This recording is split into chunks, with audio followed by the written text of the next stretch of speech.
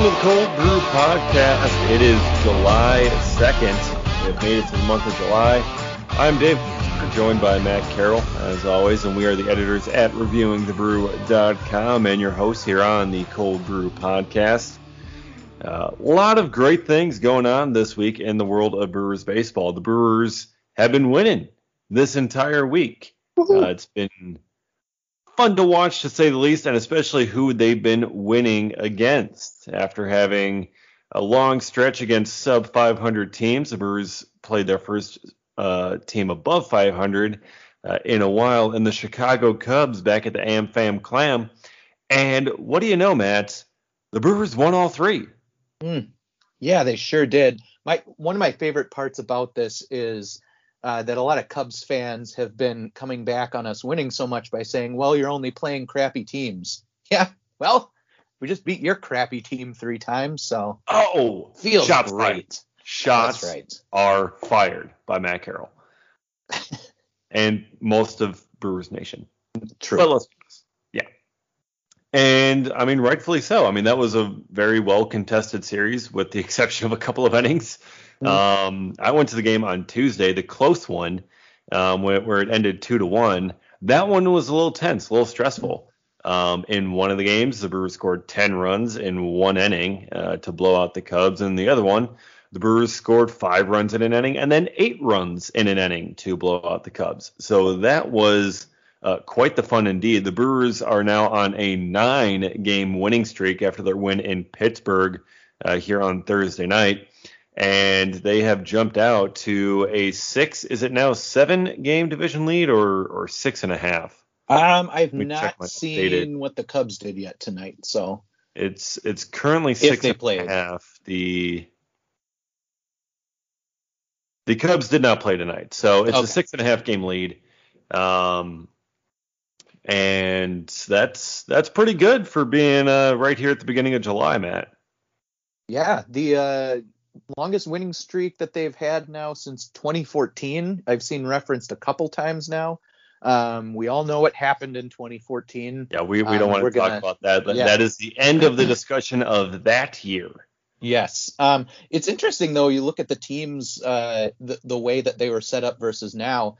You had a team back then who had a strong starting staff. 4 of the 5 main starters that year had ERAs in the 3s. Not actually as crazy good as the starting staff this year, which just speaks to how amazing, that trio of Burns, Woodruff, and Peralta are, as well as everyone else who's been joining them. But then, they had a little bit more firepower with names on that team like Aramis Ramirez and Jonathan Lucroy and Carlos Gomez and obviously Ryan Braun, who, maybe he makes an appearance at some point this year, and then the two teams match up a little bit even more. That now. I didn't know we were already up to the tinfoil hat section of the podcast this week. It's early this time. We'll shut that down. But yeah, it's for all the good teams that we've had in these last few years, again, longest winning streak they've had since 2014, 7 years ago. So amazing watching what they're doing, especially after what that offense looked like for a while this year. Kind of caused those win streaks and losing streaks to, shuffle into each other. And now they are just on a roll.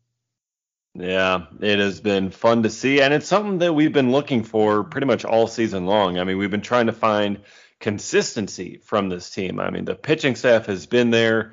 The bullpen has sort of been there. The offense has been up and down. It's been trying to get all of them in sync and all of them working together. And for the first few months, that really wasn't working. And then Willy Adames came in, and all of our lives got better. He's been spectacular since coming over to the Brewers, and I am now a member of the Willy Adames Jersey Club. Yeah. When I went to the game on Tuesday, I went to the team store, and I had to get myself a Willy Adames jersey. He's come through in the clutch so many times. He's so much fun. And it was the home run on Monday night there against the Cubs that just kind of clinched it, I guess, for me. So I went to the team store. The only like pre-made player jerseys that they had at the time were Yelich, Colton Wong, Keston Hiura, and Jackie Bradley Jr. I'm just like, those are four interesting options. I mean, Yelich, obviously, they're always going to have in stock. But JBJ, Wong, and Hira, interesting choices. But they're able to, they got the little press there, and they got all the letters and numbers, so they can make, the jersey of pretty much any player at that point. They did not have the A's for the cream jerseys. So even if I wanted a cream jersey, which I wasn't necessarily sold on, they ran out of them, I'm pretty sure. That's weird. Yeah, you got to kind of keep ordering those. But they had enough letter A's for the Navy jerseys for Adames. So I got myself the blue jersey. Beautiful. Willy Adames. Yeah, beautiful team store jersey. So it had to happen. And then he hit a grand slam the next day, and things it looked like an even wiser decision. So yeah, I mean, Willy Adames has come through multiple times now, and just what he's done since coming over. I mean, when the Brewers first got him, he said he couldn't really see the ball well at the Trop down in Tampa Bay, and he really just kind of wanted to be on the road and be away from there. And from what he said, he can see the ball really well at Miller Park, American Family Field.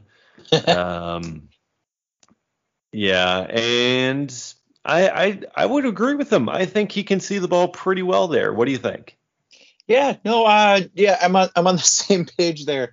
We all had that idea once we started looking up his split stats that maybe that move is going to work out in his favor, and man, has it ever. 885 OPS, it feels like it's higher. Top three shortstop in baseball in that time for OPS. Adam McCalvy had that said earlier. Since coming over, there's only been two shortstops in baseball that have had a higher OPS in that time. Fernando Tatis Jr. and the other one, Carlos Correa. So okay, fair. So by OPS, Willy Adames, top three shortstop in baseball. Yeah, and those are two very impressive names to be included with, obviously. But it's insane what he's done ever since he came here, and credit to David Stearns for keeping that eye on him this whole time. He had said that they've kind of been watching Adames, and they'd been talking with the Rays in the past, and never quite were able to come to an agreement on anything. And then Arcia gets shipped out at the beginning of the season, creates a little bit of a hole. They start talking with the Rays a little bit more, but then obviously it's the defensive struggles of Urias that really kind of accelerated those talks. And hard to say that didn't work out great for all parties involved. I think what it did is those defensive struggles from Urias, while probably not totally enough to cost someone his job, it was really just 3 bad games. It was. In the span of about 6 weeks, which, while it's not great, that generally wouldn't cost someone their job, but it gave the Brewers enough of an excuse to try to make that kind of a deal. Because once they got Urias in November 2019, trying to justify bringing in Adames as well when you had Urias and Arcia still there is very difficult to do. Right. You already got 2 shortstop there battling it out. Trying to bring in a third one, it just kind of really wouldn't work out that well, you'd think. And it's like, okay, what are you doing? Like, you're just acquiring all these guys. Like, only one of them can play shortstop at a time. And, with them giving Urias a shot, because Arcia had plenty of chances, it's like, okay, now just kind of got to move on from him, give him a fresh start somewhere else. And he's still toiling in AAA in Atlanta's system, and I really think he should be a big leaguer somewhere. But anyways, and then with Urias' struggles, it just kind of gives them that. It's like, okay, now we just kind of got one guy and he's struggling, so let's get him. Because the price back in 2019, if they were looking for a shortstop to compete with Arcia, I think the price back then, or like Adames wasn't available because all those shortstop prospects for Tampa Bay were too far away. So it's like, okay, we're not going to deal him, or we're asking for too much. And then they had to get Urias. And then when Adames started becoming more available, then it's like, okay, well, now we kind of got to clear the decks a little bit. Yeah, and in 2019, Adames was having, his best year to date, only his second year, but he hit 20 home runs that year. OPS was down a little bit, so he would have cost a pretty penny. He was still, their shortstop of the future. That would have made it even tougher. Everything, all the stars just aligned perfectly for him to end up in a Milwaukee Brewer uniform. And I am so happy. I will admit, I think a lot of us would be, able to admit that we were a little thrown off by the move at first. We knew about. I was 100% thrown off. Yeah, it's and that would have been a fair assessment to make by a lot of people. Urias had struggled, but he would just gotten his shot at that shortstop position. Yeah, it seemed like a panic move to bring in someone else after just 6 weeks and a few bad games. It just seemed like a panic move, but it wasn't panic. It was calculated from Stearns. Right, and it's again, like, it was easy to think of it as a panic move, especially when you're shipping off one of your most effective bullpen pieces, as well as a potential reliever or starter of the future. To do this from a bullpen that, even then wasn't, rock solid necessarily to start for the Brewers. So, but this happens. It has worked out. And I was when you were mentioning Arcia earlier, I don't know if you saw, the Braves have actually apparently started trying him out in left field. But maybe to see if they can get that in his repertoire and see if that can lead to a potential call up. Try. Yeah, that's right. Yeah. So it's funny because I saw either that tweet or headline or something come across and say that the Braves are starting to work Arcia and I'm expecting to see third base like the Brewers did. Nope, left field. So, well, I think they need outfield help, and Pache hasn't really been hitting for them, and Drew Waters I don't think is ready. So if they need some intermediate outfield help, perhaps that's where Arcia could fit in, because really, in the infield, they have Dansby Swanson and Austin Riley. They don't need Arcia at either of those spots unless one of those two guys gets hurt. Right. So, and both of those two have been performing well enough where, you don't need to think about any replacements at all. Riley has looked very good this year. Exactly. But no, you're right about the outfield. So if you're the Braves, you traded for him for a reason, not only for depth. And Arcia he has been smashing down in AAA. He got off to a hot start. He has not cooled down. So I'm sure they want to try and see if that offense can translate to major league level for a different team. Yeah, there was a play a couple weeks ago where it was the Nashville Sounds, the Brewers AAA affiliate, against the Gwinnett Stripers, the Braves AAA affiliate. And Jonathan Lucroy is in the Braves system in AAA. Jonathan Lucroy hit a grounder that Keston Hiura had a bad throw. He was playing second base at the time. Keston Hiura had a bad throw to first. The ball got away, and that allowed Orlando Arcia to score for a walk-off for Gwinnett. So Jonathan Lucroy brought home Orlando Arcia on a walk-off on a bad throw by Keston Hiura, and I am just in AAA in 2021, and I'm just, my mind is in circles trying to process this. Like, how did all these guys get here? And it's even crazier when I think back to Arcia and Lucroy were completely different eras, because Lucroy was traded the day before Arcia came up. They were never teammates on the Brewers. They knew each other in spring training, sure, but they were never on the same Major League Brewers squad at the same time. And I'm just like, this is nuts. For some further old friendness going on, the Sounds have actually been playing against Logan Morrison this week. He got gunned down at the plate by Lipka, I believe. Our new, the one new of guy, our new guys. Yeah, but Ethan Small also struck him out last night. So that was it's funny. New Brewer versus, well, I'd say old Brewer, but it was last year, so it wasn't that old. Yeah. He's old, but Ethan Small channeling the strength of Mississippi State into a start last night as Mississippi State won the College World Series. Dude, Will Bednar had an amazing game. He had 6 no-hit innings for Mississippi State against Vanderbilt. With just such a vaunted lineup, shut him down completely in the biggest game of his life, Game 3 of the College World Series Finals. I want the Brewers to draft him. He's a draft-eligible guy. He's a potential first-round pick, and I think perhaps that performance and his College World Series performance as a whole could have vaulted him up into the middle of the first round. I saw one mock draft had him as high as 11th.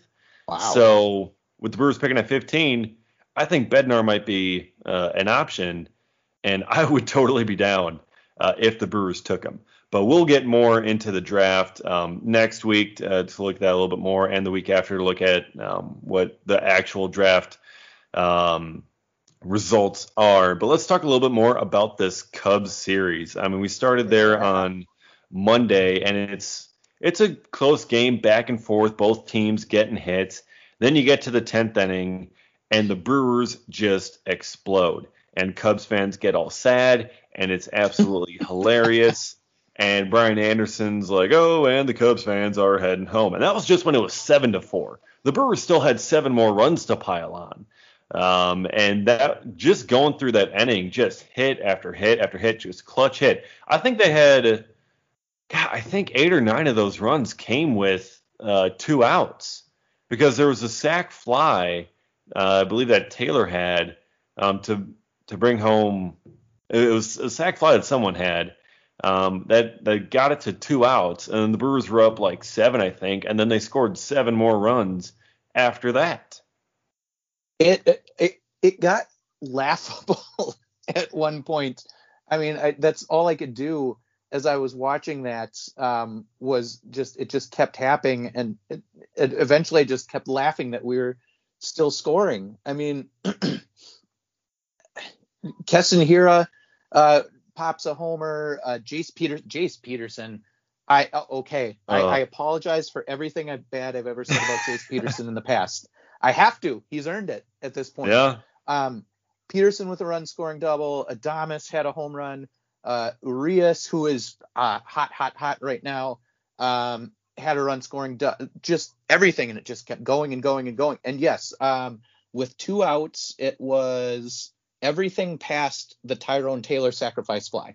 So 8 of the 10 runs were with 2 outs. It looks like that's nuts. Yeah. I mean, and that's part of why it just got so laughable. But because this team hasn't done that all year. 2 outs, runners in scoring position, they don't come through. But yet here they are. Yeah, and against the Cubs, of course. But you know what? Things just go a little different when you go against the Cubs. And let's not forget too that they intentionally walked Christian Yelich to face Willy Adames, and then he just blasted one. Oh, yeah. That was beautiful to watch. Was that the one Manny Pena called? That was what Manny Pena called. They showed Pena in the dugout saying, look, Adames, he's just pointing at him, just going yard, just gesturing, just going yard. And on the second pitch, he went yard, and he just had a massive bat flip, just chucked it towards the dugout. Right, it was beautiful. And that's a swagger this team had been missing for a while. Like, they're not the big bat flip kind of guys, and they hadn't really had that kind of swagger and juice from the lineup when they had those kind of hits. Like, Avisail Garcia kind of has a little bit of a bat slam. Yelich doesn't really engage in any of that. They'd been kind of missing stuff like that, and Adames brings that juice, brings that energy, and he's been fantastic. And he brought it again there on Wednesday as the Brewers were going for the sweep. And okay. Let's start off with how that went. Aaron Ashby, one of our favorite prospects. Mm-hmm. He gets the call. We're all super excited, right? Friend of the podcast, don't forget. Yeah, friend of the podcast, Aaron Ashby. We had him on before the season started, so be sure to go back and listen to that episode, our interview with Aaron Ashby. And he comes up for his Major League debut. Naturally, we're all excited because he's a friend of the podcast, and he's a really great pitcher. And things go horribly wrong, pretty much right off the bat. Just, a single and then another single, and then it was a walk, and then there was a grounder to Adames that he just completely whiffed. He was charging it just straight under his glove into the outfield. And then a bunt towards first. Keston Hiura standing there like a statue. He's just frozen. He doesn't know what to do, whether it's like, dude, charge the ball or go back to the base. Pick one. You can't just stand there, dude. And, then it ends up in no man's land, another hit. And, just weak contact, walk, and can't find the plate and just ends up getting rattled pretty quickly. Next thing you know, 7 runs are on the board, and Ashby's debut is done after just 2/3 of an inning. And I feel so bad for him. He got absolutely no help with his defense. Adames, Hira, Narvaez was having a really tough time catching him. It was bad. It was a horrible, horrible way for your debut to go. You feel bad for the kid. And you'll look at Twitter and everyone's just like, oh, well, this game's done. Turn this off. This is horrible. Like, give it up. And, everyone's all upset and everything. But the Brewers did not have that attitude. Mm-mm. They did not. They decided to pick him up because they certainly didn't pick him up in the field. And by the 4th inning, they had themselves a 7-run lead after being down 7 runs to start. And you could just kind of tell right away, like there was just kind of this weird feeling. Like I hadn't totally given up, but I just kind of had this weird feeling like they're going to do something. Did you have that kind of feeling? I wasn't quite sure after the first inning because, they had a chance to, really come close to evening it up right away. They ran almost all the way through the batting order in the bottom of the first, but couldn't quite put it across. I almost wondered a little bit is like, oh, it's okay. So we're not scoring with runners in scoring position again. Okay. Like I get it. But as soon as that second inning rolled around and things started to happen, Miguel Sanchez ends up getting on base. Not on a single. I think it was fielder's choice. But then comes home on the Luis Urias homer. That's when I started thinking like, okay, I need to keep watching this game. And I mean, I was going to keep watching it regardless, obviously. Right. But that for me was when I got the feeling of this one is nowhere close to over. And then just like that, they almost tied it up in that second inning. They end up leaving the second inning down just 1 run. Yeah. But you could tell the energy was there. Oh yeah. Yeah, you knew there was no quitting that team. And either it was going to be big scoring on both sides or the Brewers were going to find a way to take it. And that's what ended up happening. The Cubs didn't score again for the entire rest of the game. Yeah, and Craig Counsell called it a bullpen game, and it was. And Ashby, the plan was for him to go 2 or 3 solid innings and then hand it off, but ended up having to go to the bullpen much earlier. Miguel Sanchez was the first one out, and he did a really fine job. And, I mean, bullpen games almost seems like Craig Counsell's bread and butter. The way he manages a bullpen and just kind of seems to push the right buttons pretty much all the time. And all those guys just completely pitched well and dominated and did their jobs. I mean, Jake Cousins came in. He did really well. Hunter Strickland did well. They had all those guys kind of come through and come up big. Trevor Richards pitched well. And he ended up getting the win. I think he was a pitcher of record when the Brewers took the lead. So that's a nice, easy win for him, I guess. But it was so great to see from that group. And then the offense just pouring it on and coming through. And what was absolutely hilarious is while the Brewers were doing all of this and scoring all of these runs, Andy Haynes gets ejected. Yes. The hitting coach gets ejected, arguing balls and strikes because Christian Yelich got called out on strikes, and it was a borderline pitch, but probably a strike. But Yelich has kind of been getting hosed on borderline pitches all season long, and Andy Haynes is going to stick up for his guys, and he's big mad, and he's just going out there going at the umpire, and Craig Counsell's got to hold him back. He's like, dude, you got to chill. Like, and Counsell just kind of doesn't know what to do. He's like, I'm not really arguing. This is all this guy. And yeah, because Yelich isn't going to say anything. Like, Yelich isn't the type to really kind of, show that and showboat an umpire and show that kind of emotion. He'll just kind of shake his head and walk away. But Haynes is not that kind of guy. And he let him know about it. No, it was hilarious because Counsell is like, no, stop. No, come back here. No, stop. And he was trying to get around him and get in front of him. And no, Haynes was on a mission. And you're right. Like that call when you pulled it back up online and looked at it in the box, that was a strike. It was borderline, but it was a strike. But absolutely, like we've been talking about this for 2 years, like Christian Yelich does not get an MVP type treatment up there in the box. He gets all, these outside calls for called strikes all the time. And Haynes was just sick of it. He was just done. And so he went out there and said his piece about it. And in the middle of an 8-run inning. Yes. The Brewers were already up plenty. This was with the bases loaded. And like Yelich strikes out. And then Willy Adames comes up and hits a grand slam right afterwards. Mm-hmm. Like, that is just insane. Like, hitting coach gets ejected, arguing balls and strikes. Next guy, boom, grand slam. Like, it's just, it was amazing. It's fun to see Andy Haynes like that a little bit. This is the second time now. One of the assistants has gotten way more mad at umpires. Murph in the Zach Godley game. Going after the first base umpire. That was a thing of beauty. Oh, man, I'd love to hear what Murphy said to him. It would not be good for air. But we'd have to put an explicit content warning on that one. But, oh, man, I'd also love to see what Andy Haynes said. We'd also probably need an explicit content warning for that. Yeah, but, probably. That's fine that we don't have that audio. But the Brewers ended up winning, taking all three against the Cubs, and jumped out to a 6-game lead over them, 9-3 in the season series against the Cubs. Yep, and this rivalry, this rivalry between the Brewers and the Cubs, it's something where for the longest time, the Brewers were kind of the little brother in that rivalry, and always just kind of trying to get up there, and always just kind of battling maybe for a 10-9. Season series and just trying to get that respect.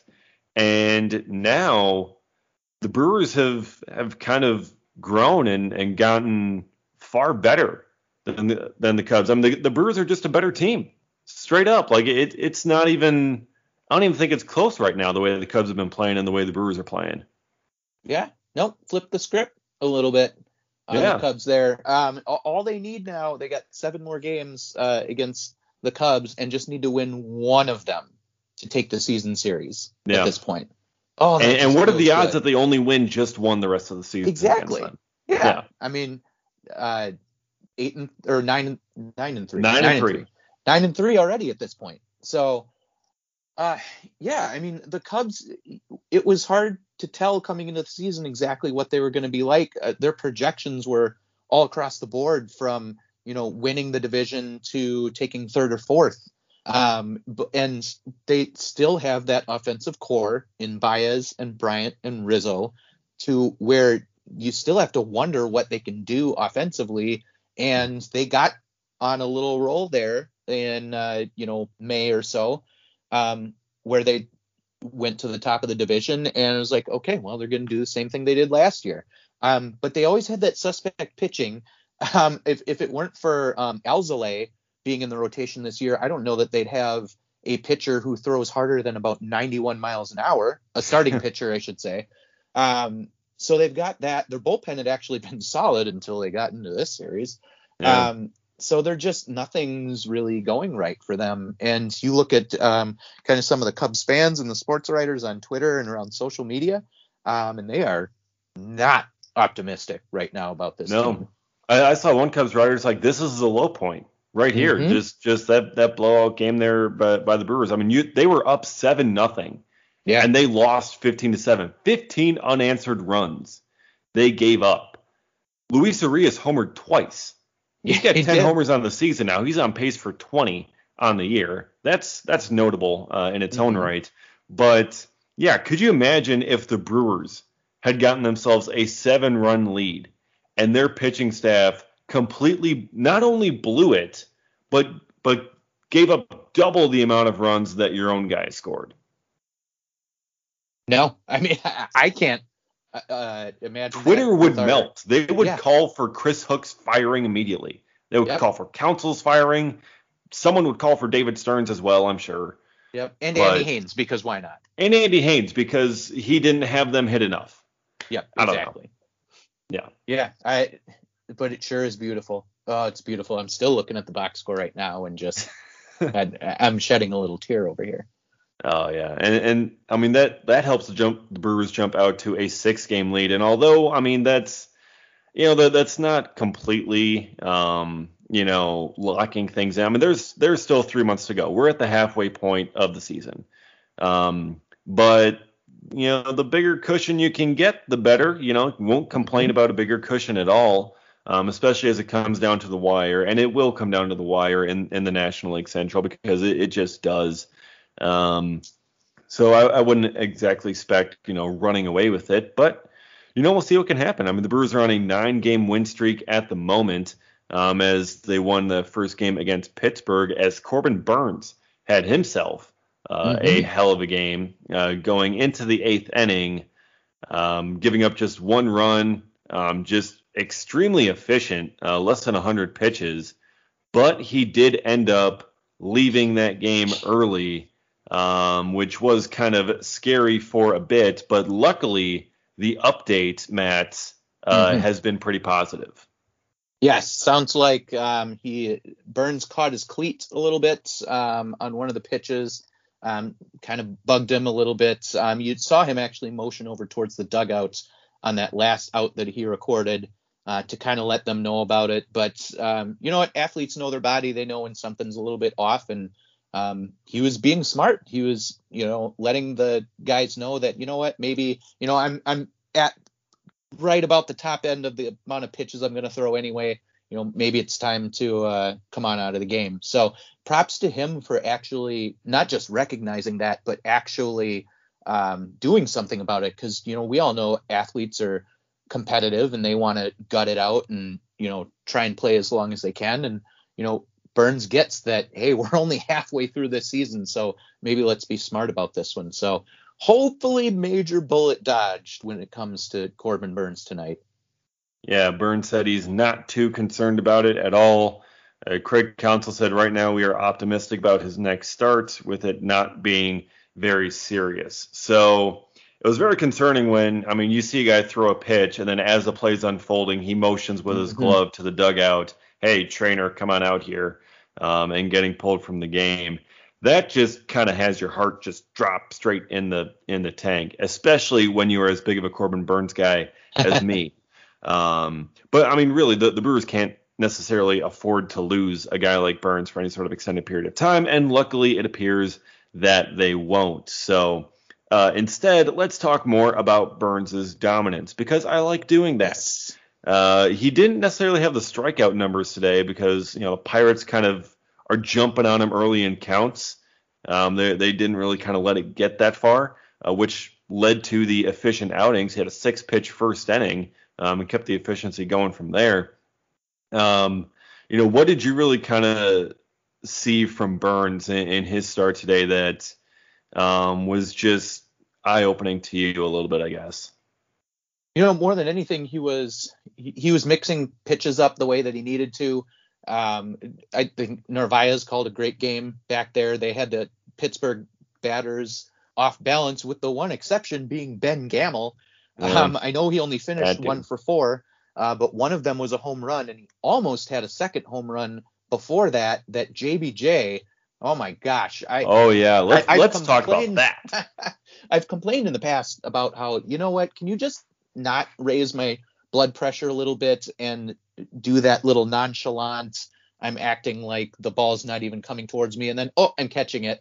Well, it helped double off Jacob Stallings from first when he did it, because he acted like the ball was going to go out, ends up catching it and firing to first. Stallings is past second. He has to go back, touch second, and try and make his way back to first. Didn't even get close. Just a beautiful performance by Bradley Jr. on that fly ball. He's got a hose, man. Yes, he does. He's got a fire hose, just a cannon, a rifle, a howitzer, whatever term you want to use.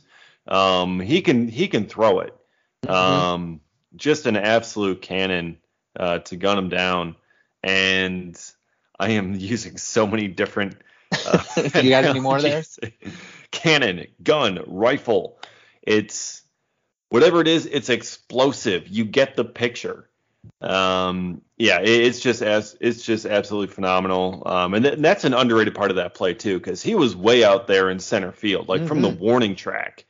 He made that throw to first base on a hop. You really just can't put it there any better than that. So do not run on Jackie Bradley Jr. Nope. And also do not run on Manny Pena or Omar Narvaez, because that's also been shown to be bad for your health. Speaking more of health, Kolten Wong did leave that game against the Pirates early. He re-aggravated that calf injury that kept him out of the Cubs series that they were trying to avoid an IL stint with, that they said he was going to avoid. Comes back into the lineup for the first time on Thursday, and after 3 or 4 innings, he ends up re-aggravating it and has to leave the game, which led to Daniel Robertson getting into the game. But Kolten Wong, and now according to Counsell and the comments that he made post-game, he said that it was re-aggravated calf injury. Injured list is under consideration, especially given All-Star break approaching. We'll give him some more time. They'll see how it feels tomorrow.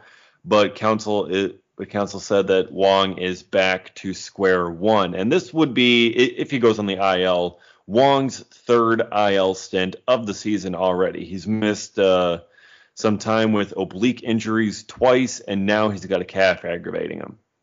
Yeah, and of course it would happen when he was so hot when he came off of his last injured list stint. He was 12 for 33 since he got back, 3 homers, 3 doubles, that OPS of 1.110 to go along with it. And yeah, he ends up sitting the Cubs series, comes back, and now he's back on the IL. And it's unfortunate because he's provided so much to this team when he has been in. He's hitting almost 300 for the season with an OPS of 839, those are good numbers for him compared to his career averages. Luckily, though, we have one of the hottest replacements currently for him in both Luis Urias and, yeah, that's right, Jace Peterson. Jace Peterson has been amazing lately, and none of us saw this coming. Yes, he had some decent on-base skills, mostly in the forms of walks prior to this. Yeah. But if he wasn't doing that, generally he was striking out. So, he was a 2 true outcome type guy, I believe you mentioned on the last podcast episode. But lately he's been doing everything, and he was doing it again today. So, you've got some hot hands that you can ride with, luckily, to just kind of get by until the All-Star break, which is what it sounds like Counsell wants to do. And then you go from there. And so, a lot of different people are contributing, and that's a big part of this winning streak right now is everyone is contributing. It's hard to identify a cold bat right now in the lineup. Hira's been good since he's come back. Jackie Bradley Jr. is getting hits with runners in scoring position. JB July. That's here. Right. Oh, I like that. Yeah. Everyone's doing their job. So as long as everyone continues to do that, they'll be able to weather this storm too. Just like they have all the numerous injuries they've dealt with this season. Yeah. I am not ready to back off my Jace Peterson stance. First of all, I think the hate, I think he thrives on it. For one thing, I think he just wants to prove me wrong.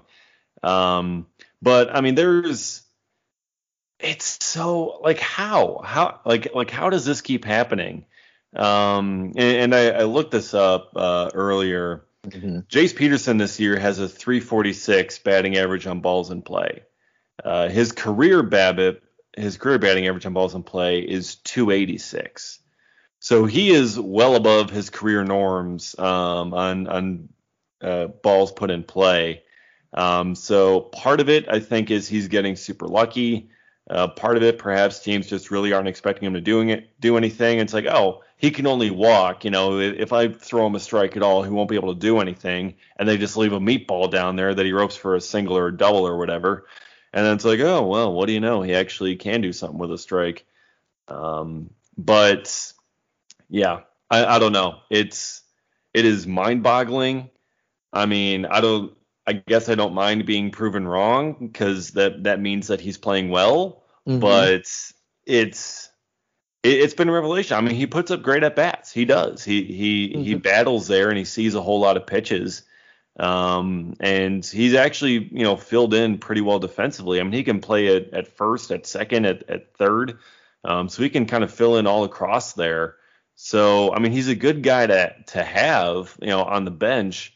But, he's been filling in a little bit more now with Wong hurt, and especially now if he's going to be on the IL for a bit, he's going to be filling in more often. So it's just been incredible. I think he might be putting himself into, Brewers folk hero status almost. Little bit. And this is a guy too who's been DFA'd already once this season. He started down in the minors, was called, and no one wanted him. No one picked him up. Nope. At the time, he was hitting like crap. Like he was hitting $160. He walked a bunch, but he wasn't hitting. Now all of a sudden he's hitting. He's hitting like 250, I think, on the year now. Yeah. Something close to that. He was 260 actually going into today's Oh my game. God. Yeah. With an on base percentage of almost 400. It might actually be 400 after today's game. Not sure.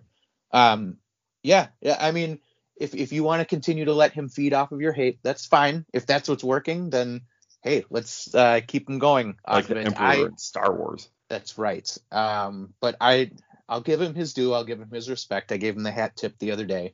So I'm glad it's working out for us. He's joining those names of lore like Hernan Perez when he's been on the top of his game, and all those classic utility guys that we love to have on this team. Elian Herrera.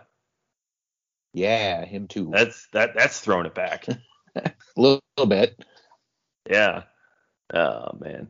But yeah, it's just been, he's just kind of been stepping up, while other guys have been down, and you need guys like that. Keston Hiura has come back, and we were concerned previously about whether or not it was too soon. But he said he's been feeling normal, and he's been hitting a lot better. He's honestly looking like his normal self. Yeah, it's not like he's completely devoid of the strikeouts. We always know he's going to have some strikeout ability. He just can't be 50% of the freaking time. But he's making some good contact. He's drawing walks here and there. He just today, the RBI single he went opposite field with it. So he's even hitting to multiple fields when he has to here and there. So it's just you love to see it. It felt so terrible watching him going through all those struggles when we've seen him at his best. We know he can hit. He didn't just lose the ability. He just needed to get that confidence back. And it just feels great to finally see it. Yeah, absolutely. And he's a guy that you really just kind of can't help but root for. Like, you want him to succeed. Like, no one wants to see a guy really struggle that bad. I mean, what's wearing on him, and what he's got going on in his life, that you really just kind of want him to do well, not only for the team but just for himself personally. So it's good to really kind of see him get that going again. And now as we mentioned earlier, if we can get Jackie Bradley Jr. going, that would also be nice, because his season did not get off to a great start in the first half here. He earned an F in our midseason report cards, which are up now on reviewingthebrew.com, by the way. So go check those out there. But yeah, I mean, there's really no other grade for Jack Bradley Jr. Whatever defense he's providing, and it's been a great defense. It cannot cover for a 150 batting average and a sub 500 OPS. No, it can't. But he's definitely turned things around. Recently, he was always someone who had strong splits in June, actually the strongest of his career. And so you had hoped that, and he actually, one of those first game or two of the month, he, was starting to get some hits, and was like, oh, okay, maybe this is going to happen. But then he kind of slowed back down a little bit. You have to imagine maybe some of the increased playing time he's gotten with Kane still on the shelf, who sounds like he's pretty close to working his way back. He's starting to do some field activities. We still don't have an official timetable on him. But, maybe that's what's kind of led to it. But now Bradley Jr., who had hits, 5 hits in 3 of his last 4 games, came into tonight and had a big run scoring double at one point right after I believe it was Jace Peterson triple, of course. Of course. So yeah, he's picking things up just a little bit. Now it's hard to tell if that's going to actually turn into a long-term thing or not, but fingers crossed. We can hope. Yeah. Yeah. It's been a rough season for him, and especially after signing that contract and coming over, first season with a new team, you really kind of want to, get off to a hot start right away. And he just wasn't able to do that. But there's still half a season left, and hopefully he can turn things around and get hot there towards the end. So that's really just kind of what you like to see. The Brewers are going streaking 9 games in a row that they have won, and they have jumped out to a 6.5 game division lead over the Cubs. The Reds after that, and the Cardinals are in 4th place in the NL Central. Man, you just hate to see it. It couldn't happen to a nicer group of guys. I'm not sure if you could pick that up, but there was sarcasm in my voice. No devil magic left. Love it. I wouldn't be too quick to say that. Okay. Never mind. I take it back. Take it back. Didn't say anything. Yeah, nothing happened. Hey, look, a bird. No. Is that a bird? Is that a plane? I don't know. Anyways, Bucks in 6. Yeah. Oh, Bucks win tonight, by the way. All that. Yeah, Bucks win in Game 5 without Giannis, who also, thankfully, is okay, just like Corbin Burns is okay. So perhaps we'll see him again at some point this postseason, hopefully, ideally. But they got the win at home, Game 5, and that means chance to go to the finals against Phoenix in Game 6, and that would really piss off ESPN, which would be fantastic. Because, you really don't want to have the NBA Finals in terrible cities, but that's right. Sometimes you got to do what you got to do. Yeah. So, yeah, not salty about it at all. Speaking of ESPN and Milwaukee, the Milwaukee Brewers game against the Chicago White Sox on July 25th has been has been flexed to Sunday Night Baseball on ESPN. So instead of a 1 o'clock start, it's now a 6 o'clock start. And the Brewers getting some national attention, whereas they normally do not. Yeah, that'd be a fun game. It's funny you say that because I got a little message from a buddy in the background reminding me that I have tickets to that game, which apparently are now in prime time. So that'll be a great opportunity for us to show off our terrible city to everyone. But you know what's even better? The fact that you and I have tickets to that game is that we will not have to listen to the ESPN broadcasters. Yes. For that game.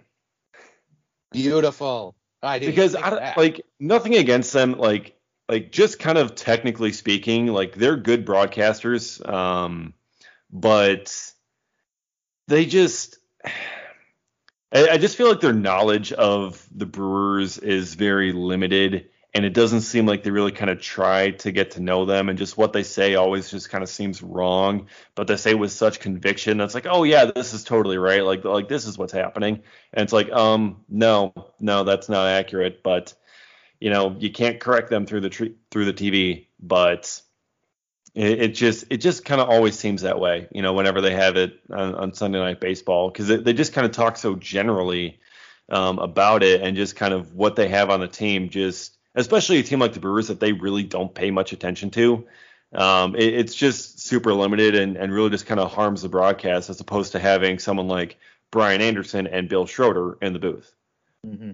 Yeah, and I feel like it would be even worse this year. Like, it's not one of those years where we have, kind of the more star-studded lineup, like where you have a Yelich and a Moustakas and a Grandal, like those types of players that, maybe the national media are a little bit more familiar with, and they can try and at least make something up.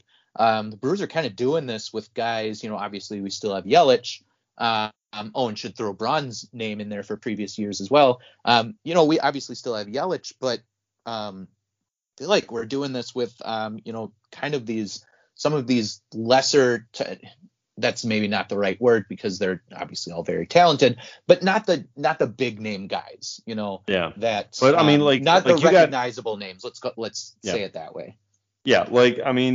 Matt Vasgersian is the play-by-play guy, and he knows Milwaukee a little bit better because he was the play-by-play guy in Milwaukee for a couple of years. So perhaps he'll be, a little bit better, but he hasn't been the guy in Milwaukee for a long time. But then also as a color commentator, you got Alex Rodriguez, and that's just kind of a disaster and a half. So thankfully, I will not be listening to that broadcast, and I will be at the game for that one, and I will have Bob Uecker's voice ringing through the concourse, so I can hear that when necessary. So that'll be good. But hey, Brewers getting some national attention, and I suppose it's about time. And perhaps if they get more of it, ESPN can accurately talk about Milwaukee and the Brewers. But we'll see. Not going to hold my breath for it. No. That'll do it for this week's edition of the Cold Brew Podcast. Be sure to follow Matt and I on Twitter. Matt's at MKEMatt13. I'm at DGasper24. MLB Draft is coming up in about 9-10 days, coming up July 11th. We'll have more on that next week and the week after as we kind of preview and review the draft in the next couple of weeks. As well as obviously talking about the other subjects. The All-Star Game also coming up in about 2 weeks. And the trade deadline is this month. So a lot going on in baseball this month. So it's going to be very busy at Reviewing the Brew as well. A lot of articles to be coming out over this month. So be sure to stay tuned there and check it every single day for new updates, new articles that we'll have coming out. So be sure to check there, and be sure to check both of our Twitters because we'll have continuous updates there about the Brewers. That'll do it for this week's episode of the Cold Brew Podcast. Matt, any final words? Bucks and 6. I know Bucks and 6. There we go. That's how you need to end it right there. Thank you so much for listening to the Cold Brew Podcast. We'll see you next week.